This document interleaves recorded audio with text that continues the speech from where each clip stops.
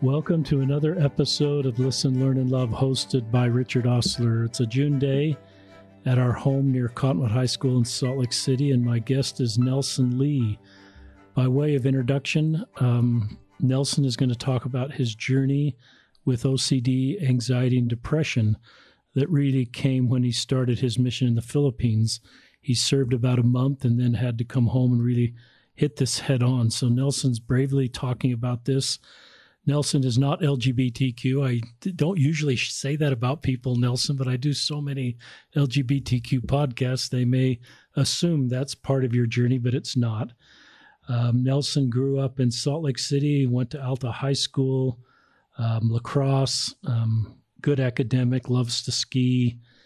And we'll just talk about his journey then going to BYU and starting his mission. Nelson's an active member of the church, is 29 right now, has a good job, has a couple degrees, and we'll talk about that.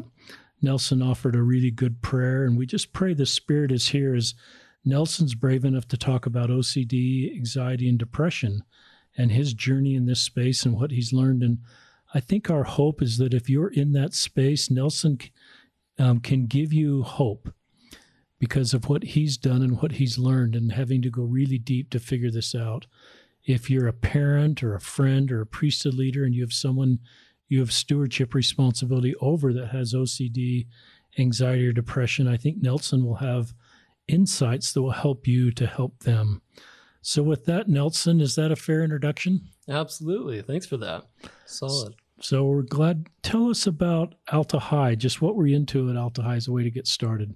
So at Alta, I was pretty into school and academics in general. I always got good grades, but I was also into lacrosse and other outdoor sports. I grew up loving to mountain bike and get outside and go skiing, those types of things. And that's really what I filled my time with when I was outside of school.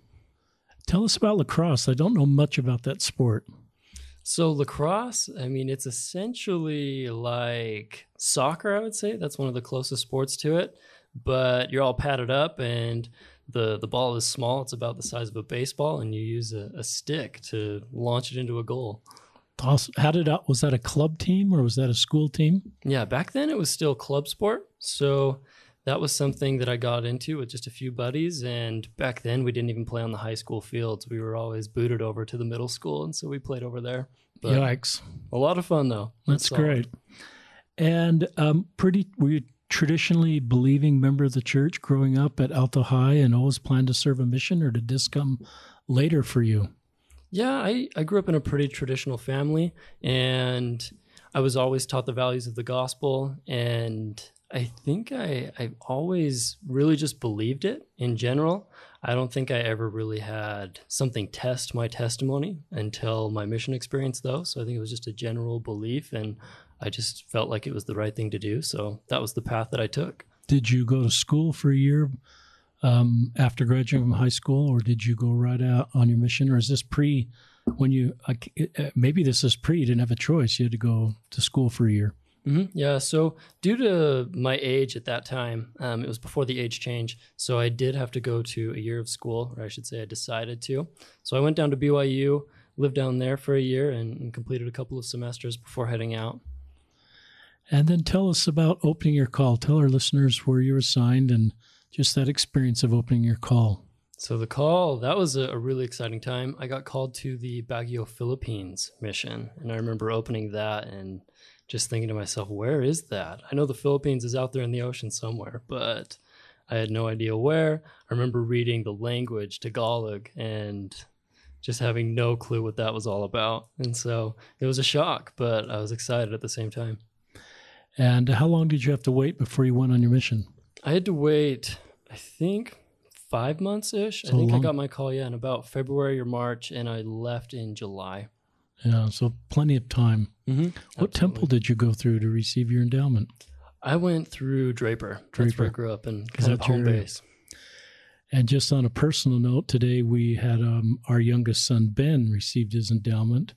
We have 6 kids, and he's the 6th kid to receive his endowment. He's a recent high school grad and is going on a mission, so it's an honor as a dad to be an escort for a son receiving his endowment. That was a wonderful experience at the Jordan River Temple. That's become his favorite temple. There we go. As he's done baptisms. Talk about if I met you at Alta High School and you were really honest with me as a senior, would you have recognized any sort of OCD, anxiety, or depression? Were there anything going in your life that made you think I've got something I've got to deal with? I definitely wouldn't have recognized it. I felt like I lived a really normal childhood as well as into my youth. And I definitely didn't recognize any issues as far as that went. Looking back now, I can see those signs. But back then, yeah, I would have told you I was good to go. And I would assume I would have looked at you if I were your priesthood leader, your family member, and said, yeah, you're good to go.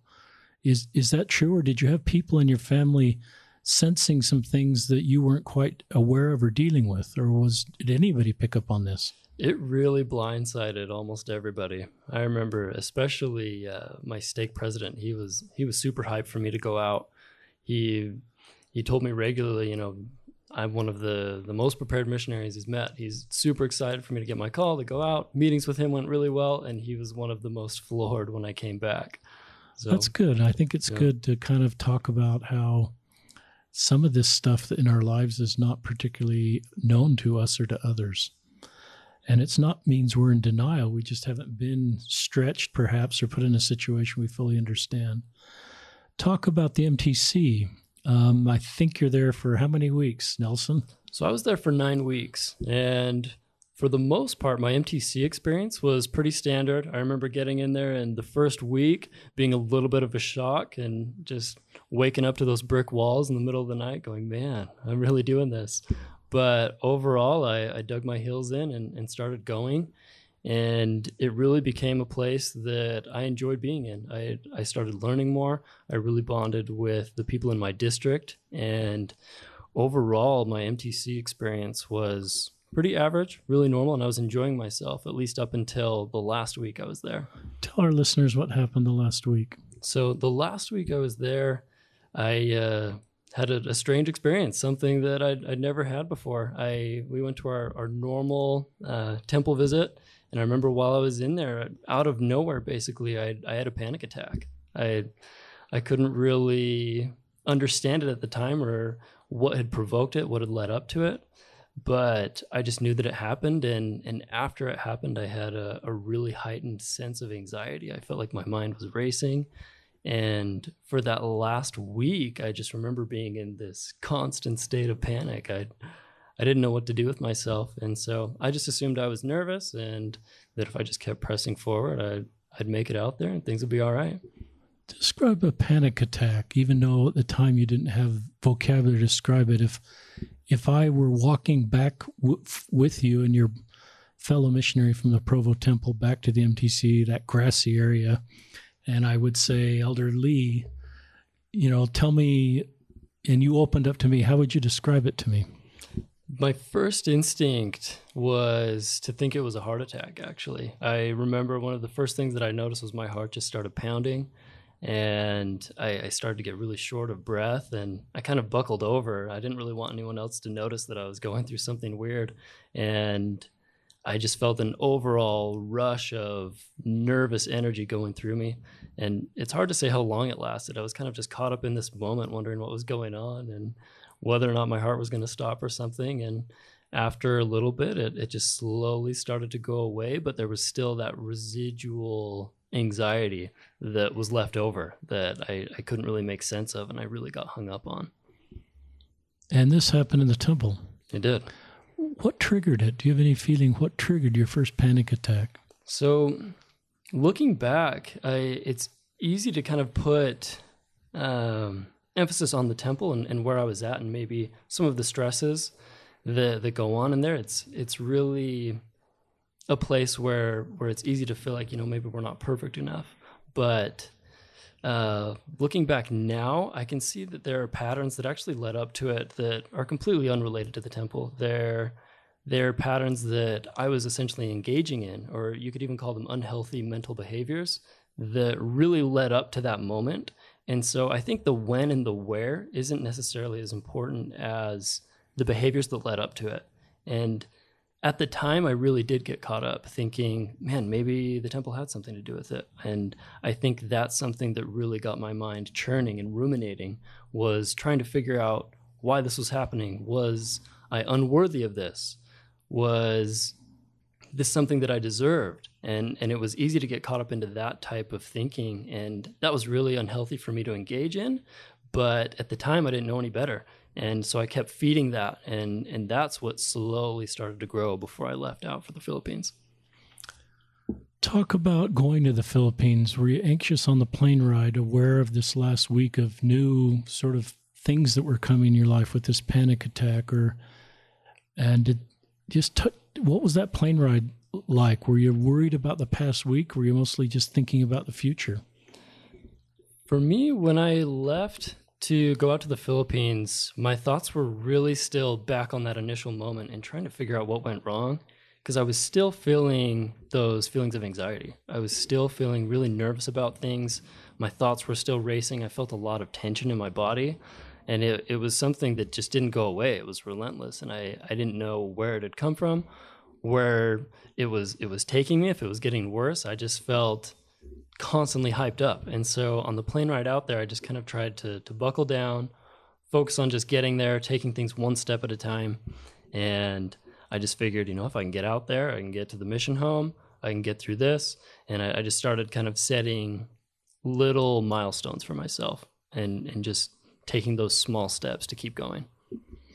I want to come back to more of the story once you come home from your mission, but there's a lot going on here that you're able to understand at a later date. So talk about, I love where you did, I really admire you sort of compartmentalizing this and saying, I'm going to get through the mission home and I'll get to my first area, and just kind of have faith that this, whatever's going on, will pass. So, how was the mission home experience, and how was getting in your first area? The word relentless, did that lift at all in the mission home experience, or as you got in your first area? So in the mission home, I remember just feeling relieved that I'd made it. And I think that was a sense of relief in itself. I was there, and I had a chance to meet my mission president, who was an awesome man.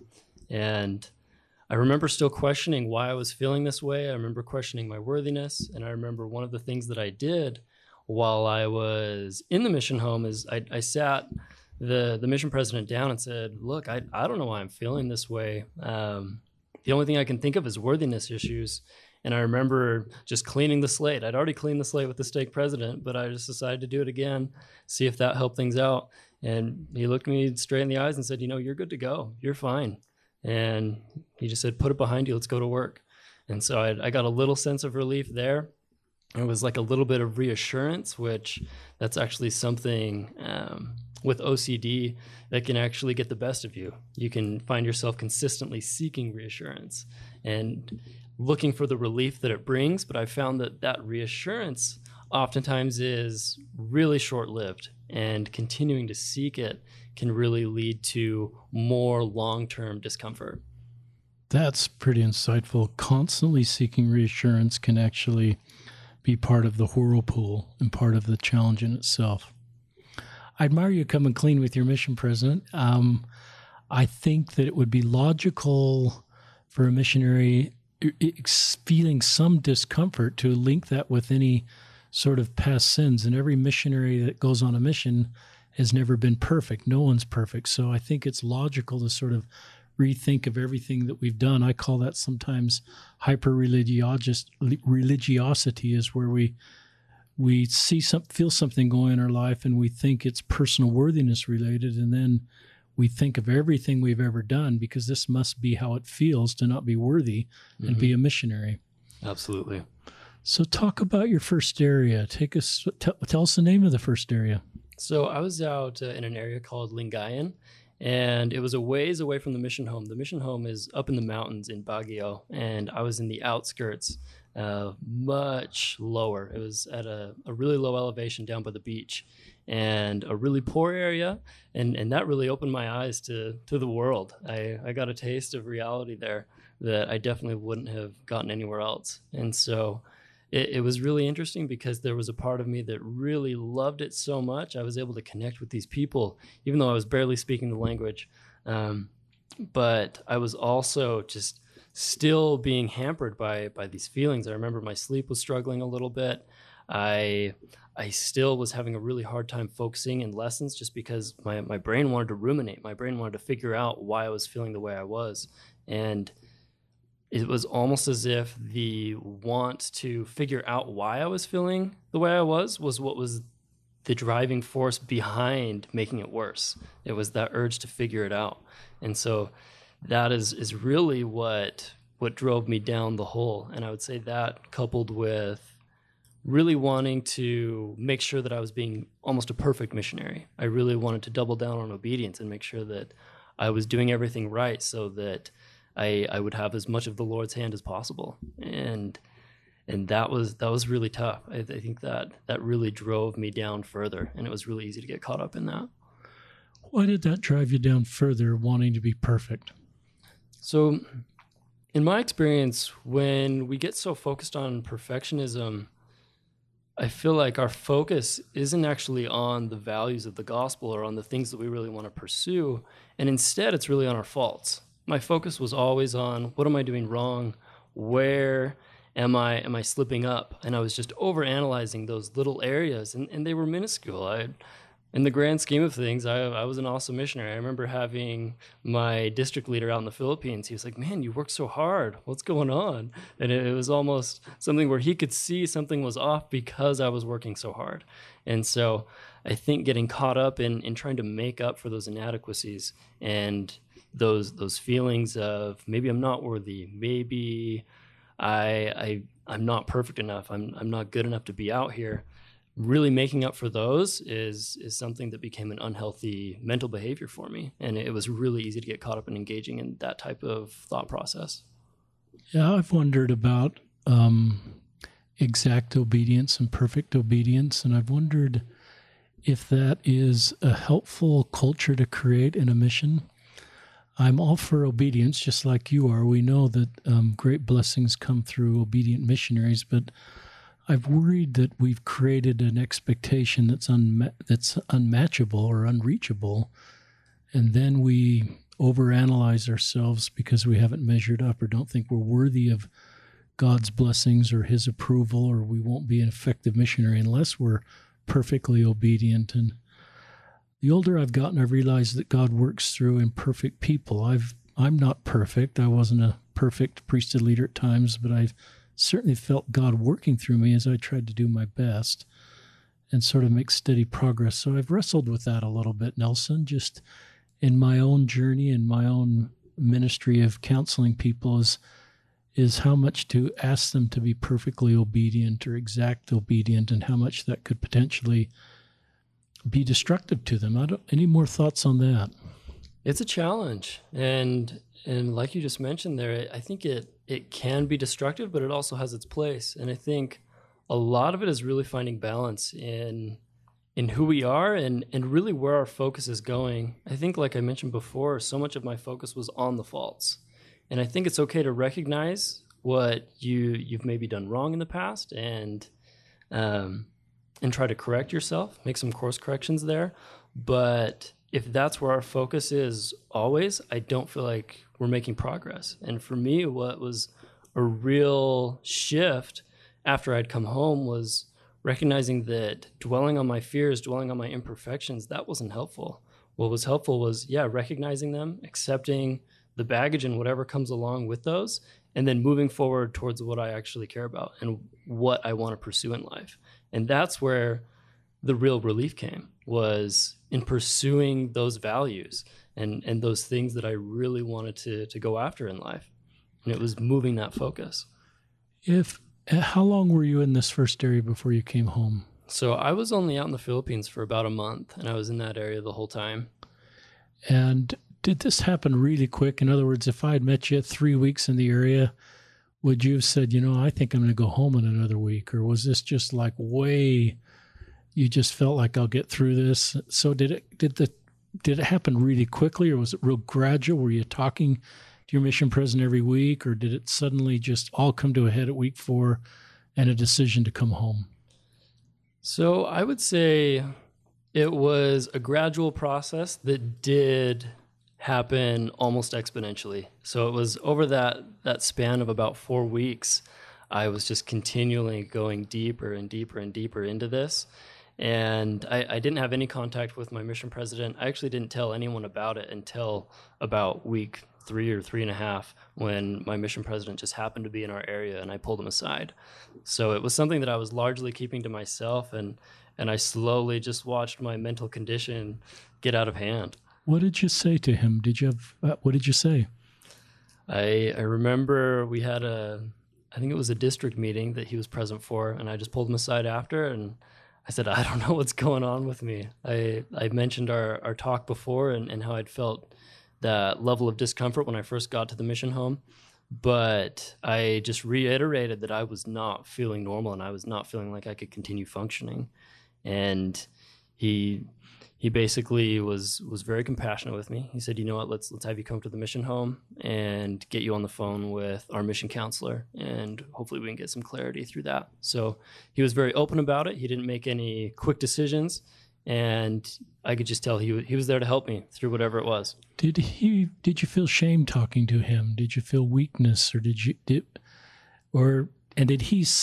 That's one question. Another question: did he sense this was different than just a typical out in the field for 3 weeks, homesick, minor anxiety? Something happened. He seems to have picked up that this was not typical.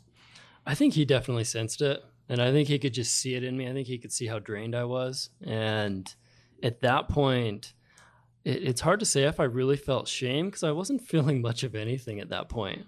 I had gone so deep that I just felt numb to everything, and that was one of the things that led me to believe that, okay, something, I guess, not normal to my regular being is happening. Something out of the norm is going on here, and this is probably something that I need to work on and get some help with. It obviously wasn't something that I could continue to handle on my own, and that was definitely challenging. But yeah, it was an overall feeling of numbness when I brought that up.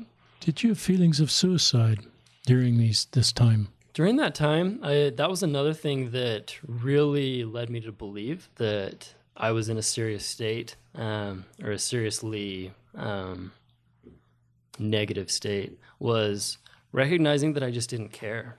And I don't think I actively sought suicide, but I remember having images of accidentally walking out in front of a bus, and just thinking, that might actually be a relief. And I remember the second I started to have thoughts like that, that's when I also just started to believe, okay, this is something more serious. This isn't me. This isn't me in my normal state. This is something else that I'm dealing with. And it was really challenging to grapple with those feelings and just try to get understanding around it. Thanks for being so honest. Yeah. It's a real sign of courage. There's missionaries out there that are feeling the same things you're feeling right now and don't have the vocabulary or sort of the perspective to understand what's happening. And you're in a new environment anyway. And so there's so much new. To separate the newness of the environment with something that's obviously not right takes, I think, a lot of maturity on your part and a lot of courage on your part to talk to your mission president. Thanks. We don't talk, very much. You don't want to go home. This conversation you're having with your mission president, I don't know if you realized at the time, could be the beginning of you coming home, which is obviously something you didn't want to do. So I'm really glad you talked to him. Absolutely. And I'm glad that he responded. Yeah. So you go to the mission home, you talk to a counselor over the phone that's not local, that's clinically trained. I don't know if that's a Skype call or just an over the phone. It was just over the phone. We had a quick conversation about it. He asked me a few questions, much like the conversation that we just had. He asked me, what are you feeling? How do you perceive kind of the patterns that are going on? Do you notice anything about it? Do you feel? I think he asked me if I felt numb to feelings and whether or not I was suicidal, and I told him the same things. I just felt like I didn't care about much of anything, and I felt a complete lack of feeling other than a very constant feeling of anxiety. And so at that point, he confirmed to me that, this is something you should probably get help with, and going home is probably going to be the best environment for you to do that. Talk about how you felt hearing that. Initially, it was a shock. It was something that I felt really blindsided by, but at the same time, I knew it was the right choice. So it was a really complex emotion that I felt amidst my mental condition anyway. And I just felt like all of the hopes and dreams of fulfilling that missionary calling through all the years, they were just suddenly flying out of my hands so quickly. And I just remember thinking, gosh, I'm going to have to get on the phone with my parents here. They're going to know in a matter of minutes. And so that's actually what happened next, is we basically hung up the phone. I talked to the mission president for a little bit, and he said, okay, let's call your parents. And so I had to tell them, and they were just as shocked as I was. Couldn't believe it. What did they say then or when you got home that was helpful? So over the phone, they initially they couldn't grasp the gravity of the situation right off the bat. But it was really interesting how compassionate they were. Over the course of a few minutes of talking to me and the mission president, they started to understand and to see that, this is something that he's spoken to his president about. They've come to an agreement that this is going to be the best thing for him. And I know they were sad. They definitely felt a lot of empathy towards me and just that situation. And it was a tough phone call initially, but at the same time, I've always had a good relationship with my parents, and I knew that they were people that would be understanding of my situation regardless. And I felt like it was the same thing when I came home. They were glad to see me. They wanted to do whatever they could to help me get back on my feet. Talk about the first couple weeks home. Were you in a worse spot now, even coming home, or were we in a better spot even though you had a lot of work to do? So it was tricky. It was still a really confusing spot to be in, and part of me so badly wanted to get home and things to just magically manifest back to normal life. But that isn't always the way it goes. And so I remember feeling really just distraught, and I just felt out of place. I felt like I shouldn't be there, but I also knew I couldn't be out in the mission field. And I was really just in a state of unknown territory. I didn't know what was right for me at the time, but I knew that I wanted to start working towards getting my life back. I knew that the state that I was in wasn't healthy, and I just had hope that there was an answer out there for me, and it was a real challenge. What were things that were helpful people said to you when you came back to your ward, and what were things that were difficult? So I was lucky to have a really awesome home ward, and there were a lot of things that were said that were really beneficial, and a lot of them came down to people just saying, I don't know what happened out there, but we're rooting for you, and we're here if you need anything. And it was stuff like that. They didn't need an explanation. They didn't ask questions. They simply let me know that they were there for me and my family, and that was really beneficial. And overall, I didn't really have any negative experiences with others, and maybe that's just because part of me didn't really care that much. So I felt like I was really good at separating my value from the things that other people said, because people ask questions. They asked what happened out there, what led you to be home, and there were a lot of people who just didn't understand. It was the same mindset that I'd been in before this happened, and even in the moment, I didn't even know what happened. And so in a way, I kind of understood them not being able to get where I was coming from. And I feel like I was able to kind of separate myself from any feelings of discomfort they may have felt around that. I like that. I think there's a natural desire to understand why you're home, and we'd go through the possible categories. And I had an earlier guest. He wasn't like you, home because of a belated confession, I think is the term we use. But he was so kind. He says, even if I were home for a belated confession, I hope everybody would just love me anyway, that we wouldn't rank reasons someone's coming home as more okay and others less okay. Like, I don't know what the best reason for coming home, really, finding some medical reason like, you broke your leg or you have pancreatic cancer. And so everybody goes, well, obviously he came home. Duh. He's got to see doctors. And yours is just as duh. I mean, you've got to deal with things that are outside of your control that are part of your mental health that you didn't cause and need to be dealt with. And so to me, that's sort of the same category. But I think we should not sort of rank these categories for coming home. And we should just do what your ward did, is just love you. Absolutely. It was so beneficial just having that welcoming feeling of love. And I was really grateful for that at the time.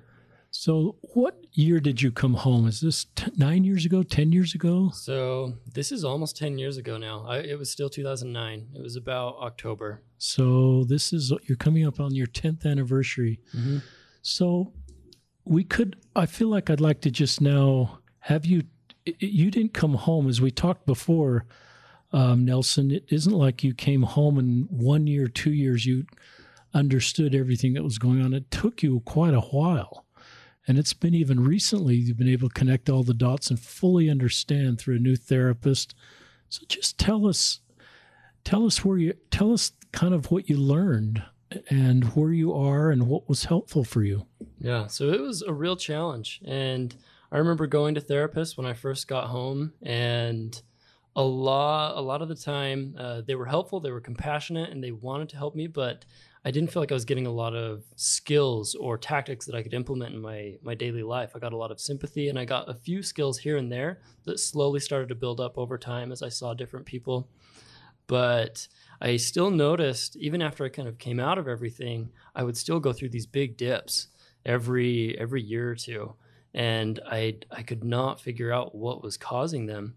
And it wasn't until I really did some digging through my own research, as well as some of the diagnoses that I had been given by therapists. I just started doing a lot of research, and I started to really double down on figuring out what OCD was all about. And I was able to connect with a professional up in Centerville, Utah. And she was able to really dive into what was going on and help me understand some of the principles. And that's where I first felt like I was getting a handle on things, is when I first met with her up there. And she was one of the first therapists that I felt like really got my situation. And it's likely because she specialized in it. It was what she studied in school, and it was something that she was really passionate about. So getting that connection was extremely beneficial, just because she had worked with it every day and she had insight on it. Being OCD, exactly. Or it being something. Yeah, being OCD. I feel like OCD was the real driver behind my anxiety and depression. They all just work together, though. They're definitely on the same team. Tell us about her and what she taught you, and so that you can teach listeners some of the things you've learned through her and your own journey. I like that you kind of took control of this. And yeah, you need professionals in your life, but it seems like you said, I've got to take control of this to some extent. Mm-hmm. And she really helped me with the issues that were really bothering me. And this is something that I've found really common in therapy is we feel like we have a problem. We have something that's giving us grief. We go in, we talk about it. And she was able to break those down and show me the underlying pattern beneath it. And so that's where I first really started getting an understanding of the underlying patterns that were going on in my head, and recognizing how I was responding to thoughts, how I was responding to feelings that I was getting, and how those were unhelpful for me. And so that was where I first started to really get a grasp of that.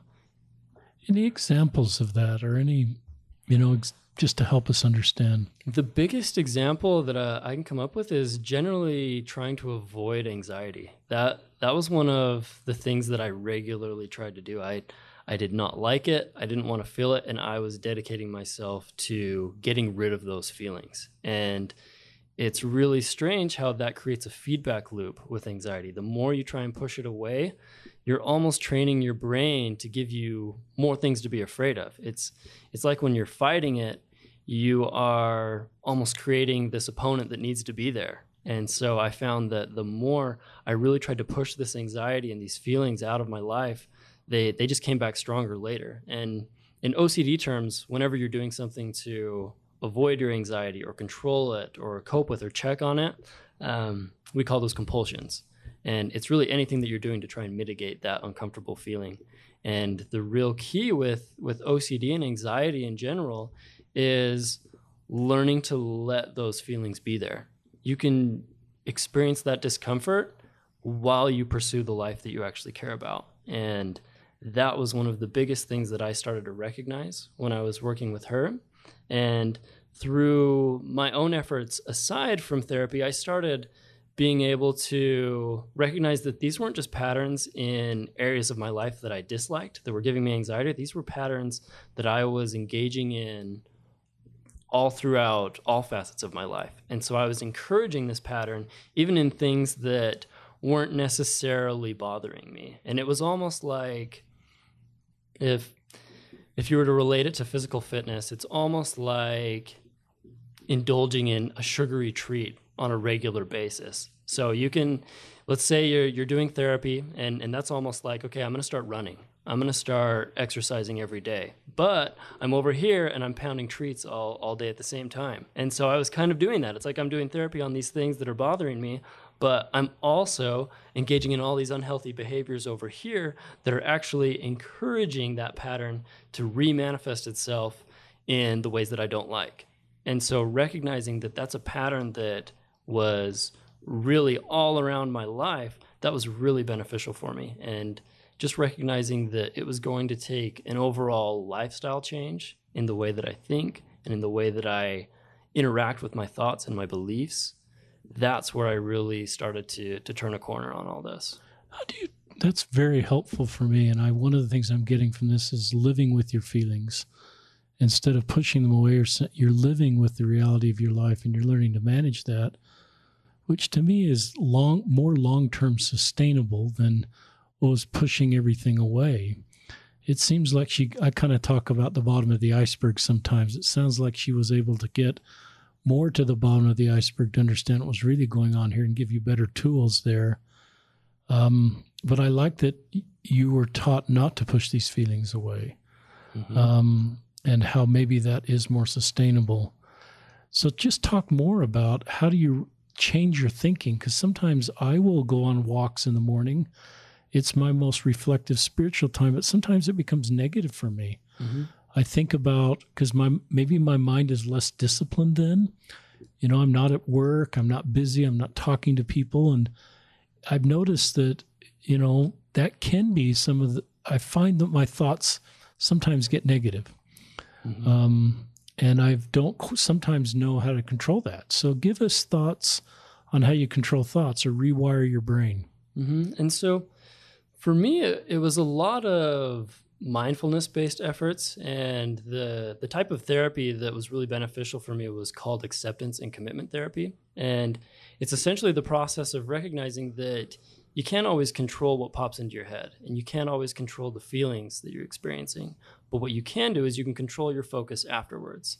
And so when you get a thought or something uncomfortable, like an uncomfortable feeling, you can recognize that that's there, and then you don't have to actually dwell on it into the future. You can accept it and you can let it be there while you choose to do things that you're valuing in life. And that was really the process that I had to start practicing. And I think that's one of the biggest elements of it, is that in order to really get good at it, it's something that has to become a part of your life in more ways than just trying to do it. And so I started working on incorporating mindfulness into my life, which is really just giving effort into being in the present moment with whatever you're doing. So if you're having a conversation, you're focusing on, you know, what is the other person saying to me? Instead of focusing on what am I going to say next? What can I do to convey the beliefs that I have in this conversation? Really working to focus on what the other person is saying and listen to them. If you're cooking, cook. And in a lot of ways, it's as simple as that. It's just being present in those moments and focusing on what you're doing. And it's surprisingly really challenging. And so what I did was I started working that into my life, and I started meditating a little bit each day. And I know some people like to do meditation as a form of spiritual engagement, but for me, it's just a way to build a skill. All that I'm doing is I'm practicing experiencing thoughts and emotions and bringing my focus back to the here and now. And my brain loves to wander. It loves to go and run off into the future and into the past. It loves to plan for things. It loves to worry about things. And if I'm not practicing these skills regularly, it's going to do just that. And eventually that's what leads to the more complex things like rumination and that unhealthy worry that can come down the road with that. And so I think for me, it was really learning to be present with those emotions while not pushing them away and deciding what I wanted to do next and realizing that I actually had a choice with those. And that was what was really challenging in the beginning. It was tough to recognize that the responses that we have to our feelings and our thoughts aren't automatic. They might seem like they are, but it's likely just a habit that's been built up over time. And once I started recognizing that and being able to first just realize that it's happening, that gave me space to make a choice. And I could say, okay, I've got this thought that just popped in. I can either dwell on it and I can run down this rat hole with it, or I can just let it be there and I can shift my focus back to whatever it is that I'm doing in the moment. That's cool. It's really cool. You're 29. Yep. You know some really wonderful things about the human mind, about your own mind. I like that you gave permission to have feelings and thoughts. I've always, sometimes feelings or thoughts would come into my mind, or the people I meet with in an ecclesiastical, and I've always, maybe it's okay we just give ourselves permission to have, and some of those thoughts probably aren't very good thoughts at times. Mm-hmm.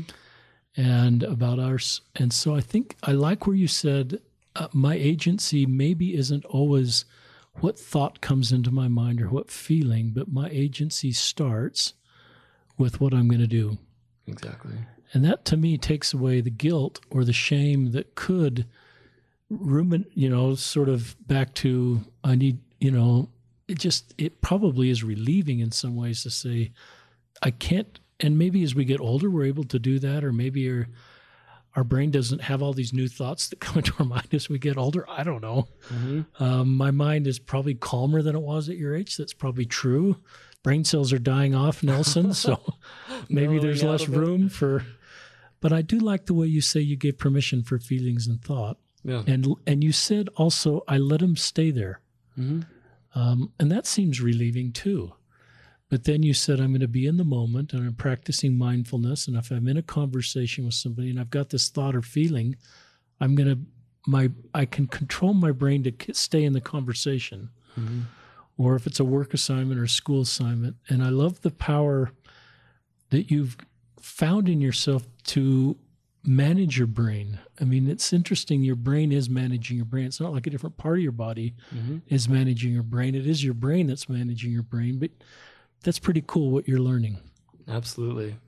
It's been really helpful to get those skills and recognize that it is a lot like physical health. And we can put our energy into the things that we care about and we can move forward with healthy behaviors and things can improve. I'm not a big fan of getting labeled something and feeling like this is a chronic thing that you're stuck with. I think that with effort and sometimes if you need medication, that can help as well. But taking the stance of, I can choose healthy actions regardless of how I'm feeling. And that's a better measure of my health than the feelings themselves. And so... Do you take on any of these labels now, OCD, anxiety, or depression? In a sense, I do to relate with others who have them, but I don't identify with them. I think...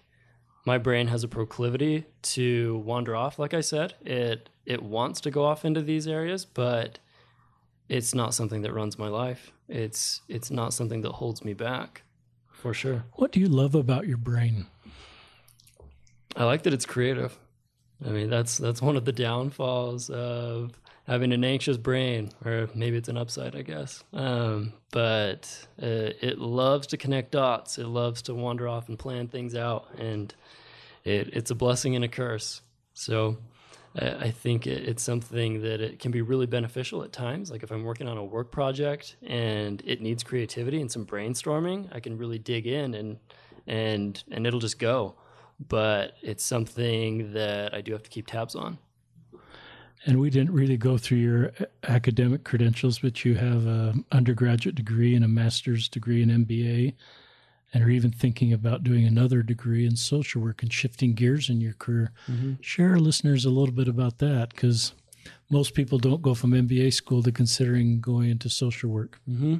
Yeah, I've always loved the creative side of business, which is what led me to pursue the degrees that I did. My undergraduate was in strategic communication, and I focused a lot on marketing and advertising, and then did a lot of the same with my MBA afterwards. And I had a chance to work at a music studio doing a lot of our branding and marketing efforts. And so that was a really awesome way to put my brain to use and to use that.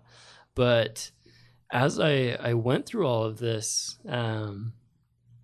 these mental health challenges, I started to recognize that there are gaps that can be filled out there, and that there are things that are sometimes missed by therapists, and really being able to put the whole puzzle together and recognizing that, okay, this is more of a lifestyle thing than just one specific issue, even though it seems like it might be just that specific issue. And I just felt like already I'm in a place where I can start filling those gaps and helping people out. And so as I've started to do that, I've felt really rewarded by it. And it's something that has felt like it's something that's been really aligned, I think, with my core desires. I've felt better when I'm doing that than when I'm doing anything else, when I'm conversing with people and helping them out. And it's been amazing. I just started a small Instagram page a few months ago and just started sharing tips. And it's really awesome to be able to communicate with people on there, have them leave questions, and just build this community out and share the information that's helped me so much. And even just connecting on that small level on social media has been really beneficial. Tell our listeners how to find you on Instagram. So on Instagram, if you just search for Building Brainwaves, that's all it is. That's my username. So you can find that there. I also have a website called buildingbrainwaves.com where they can find me as well. And right now I'm kind of in a phase where I'm figuring out what I'm going to do with my career, deciding if I'm going to go all in on doing mental health coaching or continuing to go the business route. But I'm definitely playing with some of these ideas of getting more into the mental health field, because it's been so rewarding for me, and it's something that I think is needed. What caused you to be public and do what you're doing on Instagram and these videos, kind of vulnerably and gutsy, talking about your own journey with mental health challenges? I think it's something that slowly built up over time. And I think the fact that it took so long for me to get this information that has helped me so much, I just feel like I'm obligated to share it. And I feel like I'm in a position where I can. And one of the things that I've really enjoyed about it is an opportunity to write about something that I'm passionate about. I've always kind of gravitated towards writing, and being able to write and record videos and just build content around this thing that can help others and that helps me feel fulfilled has been really beneficial for me, and I hope for others as well. And I think it was just a slow process of realizing, okay, some of these things that I'm talking about are actually helping people, and the more I can share that, the better. So I might as well start pursuing it on some of these platforms to get more reach.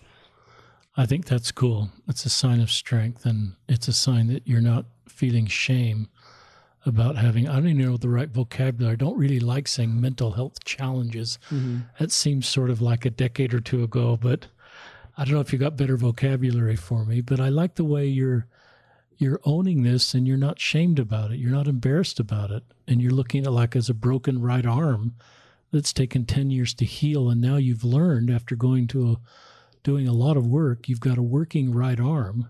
Mm-hmm. And it doesn't work maybe right all the time, but you know how to control it so it works. So you want to share that with others. I think that's really cool. Yeah, absolutely.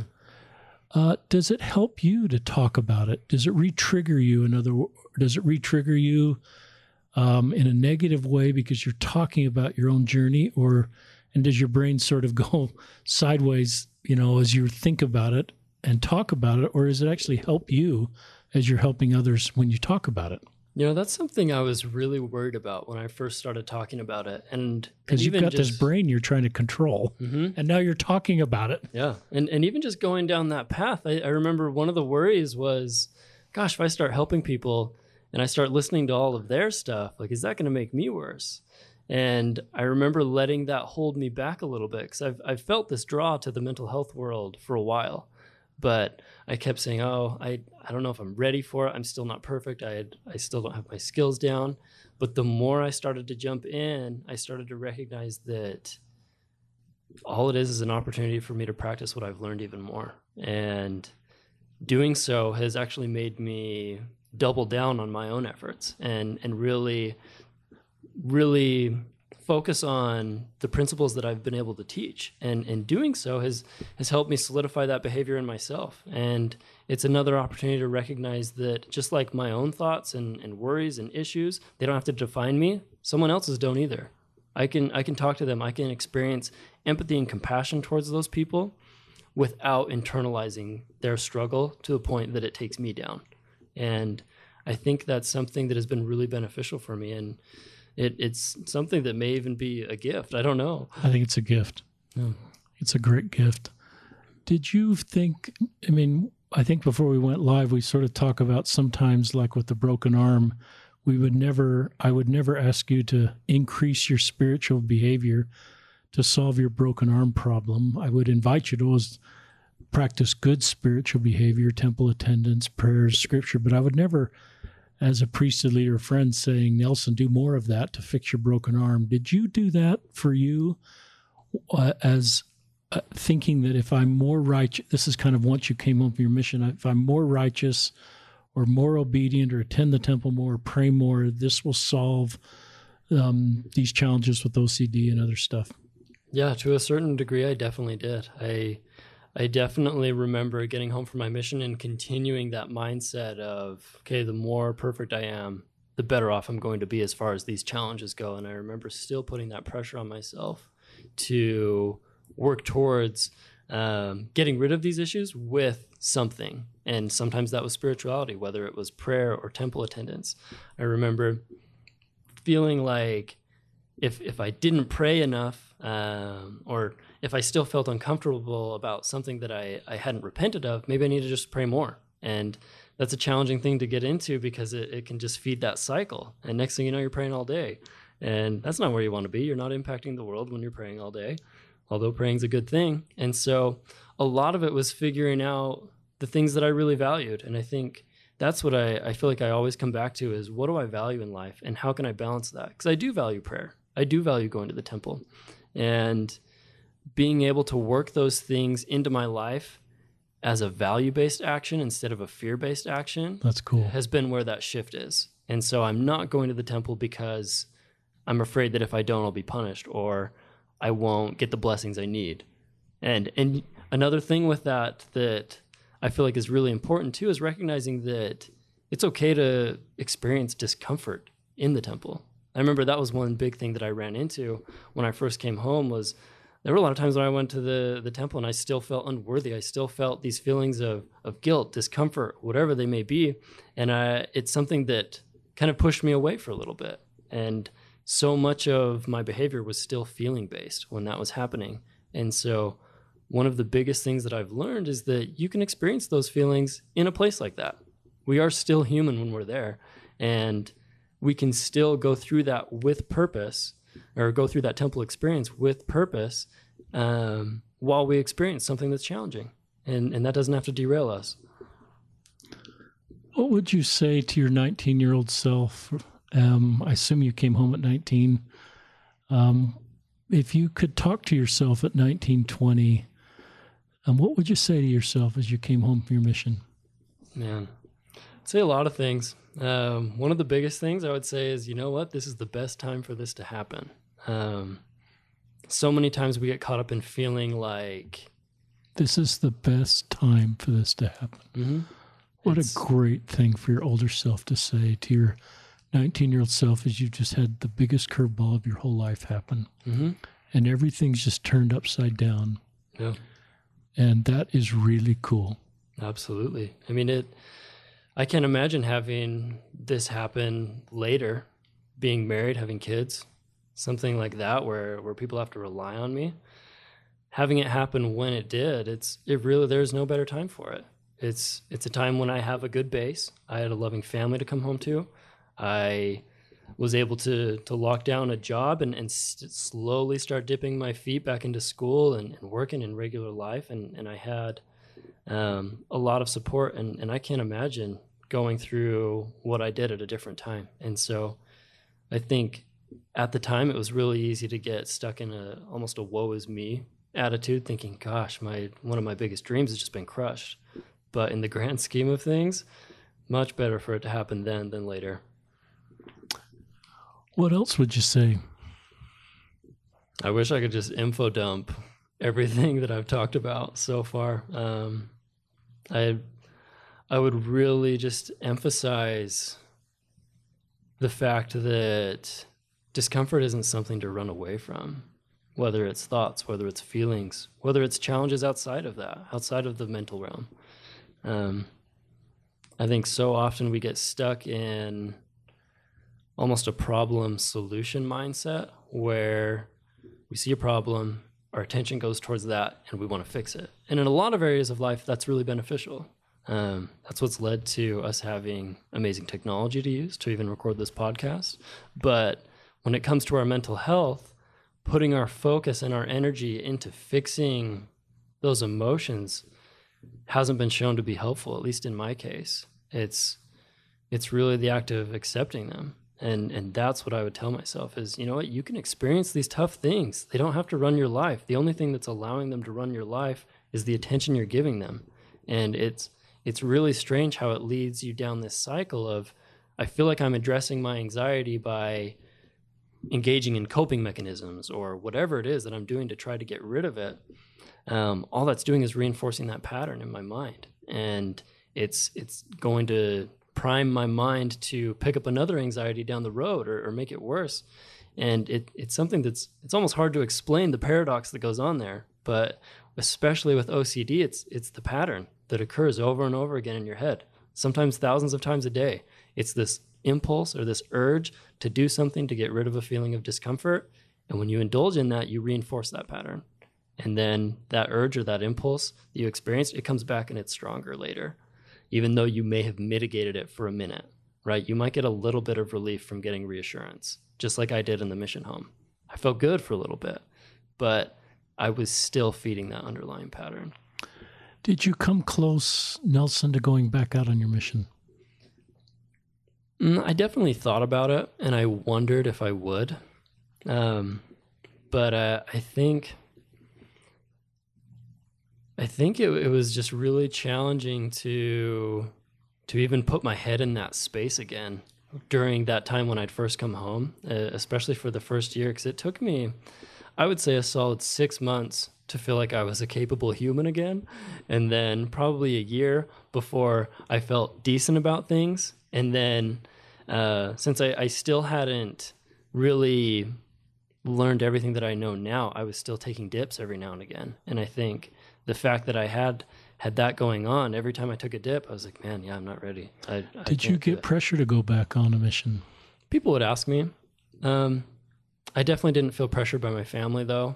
And I really worked on not putting that pressure on myself, which that was a challenge. Yeah, how did you do that? How did you not put pressure on yourself? Because you could say, she's not going to marry me now because I'm not a returned missionary, or I'm different now forever in the church. Mm-hmm. And that's another one of those things where that is a really challenging, complex emotion and thought to have. And what helped was fully embracing that possibility and being able to say, you know what, if someone doesn't want to be with me because of what I've been through, then it's not right anyway. And so instead of denying the thought in your brain, you brought the thought in your brain and accepted it. Mm-hmm. It was going to come anyway. And then thought, I don't want to be with someone like that anyway. Mm-hmm. That's cool. Yeah. But that's not to say it was easy, for sure. That's something that I still grappled with. And I think that's something that I really want to iterate to anyone listening out there is this stuff isn't easy. Mental health is a real challenge. It's when you end up in a hole like that, it's hard to get out. And And making these changes is something that you have to start slow and just be consistent and keep going. And with a thought or a feeling like, man, maybe someone won't want to be with me because of my situation. It's no different than anything else. It's still uncomfortable. I still didn't like having that feeling, and it was a worry. It's like, what if? It might. But I feel like the power is in it might and accepting that. When you date, do you tell how long? Maybe this is different for different relationships, but at some point, I assume you talk about this journey with someone you're dating. Mm-hmm. How do you handle that? And do you tell that? I mean, just give us some thoughts on that. That's something that I used to worry about quite a bit. And I would wait a few dates before telling someone. But now that I'm in the position that I am in now, I feel like people kind of know about it a little bit going in if they have social media. If not, then I'll break it to them. But otherwise, I would just kind of let it come up on its own. If someone asked me about my mission, I would say, yeah, I went on a mission. I came home early for X, Y, and Z. It's been a real journey. And if you want to hear about it, we can talk. Cool. Yeah. Do people want to hear about it? Some yes, some no. I think some people still feel like it's a little bit of a taboo subject. Stigma. Or like it might hurt me to talk about it. And back then there was still a lot of pain when I first came home. At least for the first few years, I remember thinking about it and just thinking, man, I missed out on a lot because I didn't go. And so I think that's a real worry for someone else to experience, is not wanting to dig up something that's uncomfortable for me. And so I can understand that from their point of view. But at this point in my life, it's not something that I let hold me, or it's not something that I allow to hold me back. And it's something that I feel like I can talk about freely. Why will you be a better husband? This is a leading question. This isn't an open-ended, it's a leading question because I really believe it. But why will you be a better husband? Because you've walked this road for the last 10 years. I think overall, it's given me a sense of empathy towards others and really being able to understand that we don't know what other people are going through. And everyone kind of has their own journey. And so I think being able to be empathetic and supportive of someone, regardless of what they're going through, and working on not judging that and putting my own feelings on that, that's something that I've really had to learn with this. And I think that's something that's going to be helpful with whatever relationship I end up in the future, whether it's friendships, whether it's a wife, and in all things. Why do you think you'll be a better father? Because you've walked this road. A lot of the same reasons. I think being able to see what a kid is going through and be able to recognize that powerful impulse to let an emotion control you, especially when you're young and you're just starting to kind of understand the world and what's around you. I think being able to help a child understand that is something that is really powerful as well, and to help them learn that, these aren't things that need to run your life. And no matter how young you are, it might be more challenging, but there are things that you can do to start working towards a healthier life, whether it's mental or physical. Yeah, I mean, I read this quote a lot. As you all know, it's coming. I should have it memorized, but I just pulled it out of the folder. And Jake Watts sent this to me, if you're listening, Jake. The Wounded Healer. It's a book by Henry Norwin. Norwin wrote that a minister's service, and that's who you are, Nelson, will not be perceived as authentic unless it comes from the heart wounded by the suffering about which he speaks. The great illusion of leadership is to think others can be led out of the desert by someone who's never been there. Nelson, you know this desert, like really. It's barren, and it was lonely, and it was brutal, but you know it. Mm-hmm. And you know it like I don't know it. I haven't walked. I've walked a little bit with mental health, and I've been open on the podcast that I've seen a therapist twice, but it's not like the stuff you've had to work in. It's kind of the edge of the desert where there's just a little bit of green. But, I just look at who you are and the skills and the Christ-like attributes you've acquired and your ability then to authentically help other people. And I think it's a great sign of strength that you're not putting this talent under a bushel. I think it's a great talent that you have, Nelson. And I think you're not putting it under a bushel. You are using this great talent you have through Instagram, through this podcast, through considering a career now in social work to bless Heavenly Father's children, because you know this road and you can authentically lead people. And I would guess if someday you knock on my door and introduce me to your wife, your fiance, your wife, and I had a private moment with her, I would guess this is one of the reasons she fell in love with you. Is this part of you? And I would guess she is opened up to you about things that she's never opened up to any other guy about, and that you can handle it, and you understand, and you will say things to her that no other guy has ever been able to say, because you know this world, and her world may be completely different. It may be a completely different desert, but you will know sort of different deserts. And so, and then I think of you as a priesthood leader one day, or a priest quorum advisor, or a YSA bishop, and you will know how to help people, and they won't maybe ever know the full story, unless they listen to this podcast in 20 years. But that's the beauty of all of our imperfections and how God created us the way He wanted us to be created. And we're not meant to be perfect. We're meant to have humanity as part of us. And I think it draws us to our Savior, and it draws us to go really deep to understand ourselves. And you've done that. And look at you at 29 and where you are with your skills. And you're not this, I'm sure you can have shallow, fun conversations and go skiing with your buddies and play video games, but you also have this really incredible depth that will just be something that will bless so many people for the rest of your life. And I think, if your kids were on this podcast, in 20 years, you will be able to reach them, and they will just know you're safe. They will know that Dad kind of can talk about really hard things.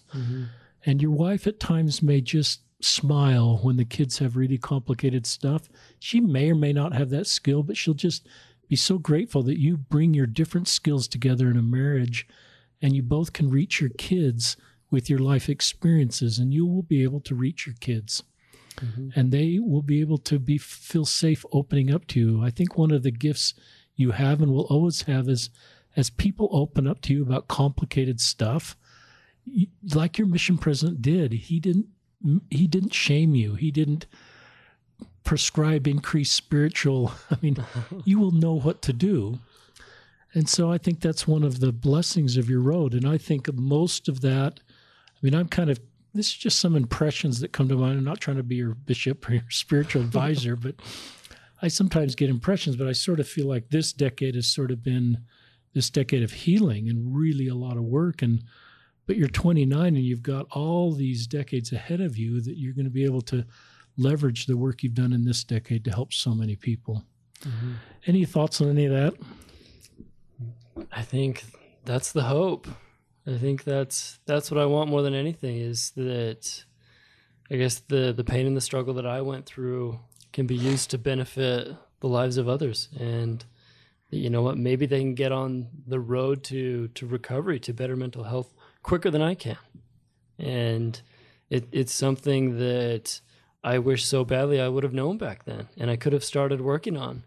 And it was a real challenge, and I just hope that it's something that really can benefit others, and anyone that I come in contact with, whether they're family members or people that I work with specifically in the mental health world.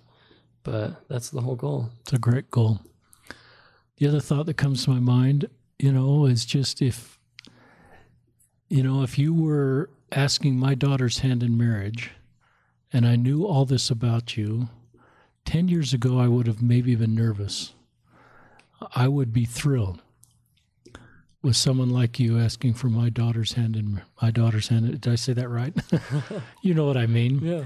Because I recognize who you are, and I don't realize I don't know everything about you, like I would in a future son-in-law. But I love this part about you. This would be not a yellow flag or a red flag. It would be a huge green flag. It would be a huge upside if you were asking my daughter's hand in marriage, because I recognize you could meet her needs better because of this, and you could meet the needs of my future grandkids better because of this, and the skills you've developed to be able to communicate in a marriage and talk about vulnerable things and have the deep communication that's needed in a marriage, are things that you've learned through these 10 years that will be incredible assets to you in a marriage and as a father. So it's just some thoughts about who you are and what you're, and what you've overcome and what you've learned about yourself. And to me, that's the beauty of mortality. Any closing thoughts you'd like to share with our listeners, Nelson? Man, I think one of the biggest things is, like I mentioned before, if you are in a position where, you've come home from a mission for something like this, recognizing that, this isn't necessarily the worst time that this could happen. And maybe this isn't the worst thing that's happened to you, though it might feel like it. It can feel like a really dark hole that you can't see a way out of. But there's power in going through that struggle. And regardless of how dark you feel, I think you always have a choice. You always have your agency. You can always choose to pursue the things in life that you really want to go for. And you can live that value-based life instead of a fear-based life. And I think working to incorporate that into your mindset each day, that's where the freedom comes with, regardless of your struggle, whether it's mental health or something else. It's recognizing that choice and then making it. Love that. Tell our listeners one more time your Instagram and your website address. So my Instagram is Building Brainwaves, and then the website is www.buildingbrainwaves.com. You can find me there. Nelson Lee, thanks for joining us on another episode of Listen, Learn, and Love, hosted by Richard Ostler. Really grateful for our listeners. I don't quite know how to measure how many of you are listening, but I think it's well over 5,000 or 6,000 per episode. And so I'm just grateful for what you're doing to listen and what you're doing to share this podcast with others in your circle. And thanks to Tom Garbett, our producer, who posts these up. And if you have time, wherever you're listening, and you can rate this or leave a comment about the podcast, I think that's helpful to get more listeners. You can't donate to the podcast. There's no sponsors. We're not going down that road. This is just a road to bring stories of our members so that we can all do better. And thanks, Nelson Lee, again for joining us.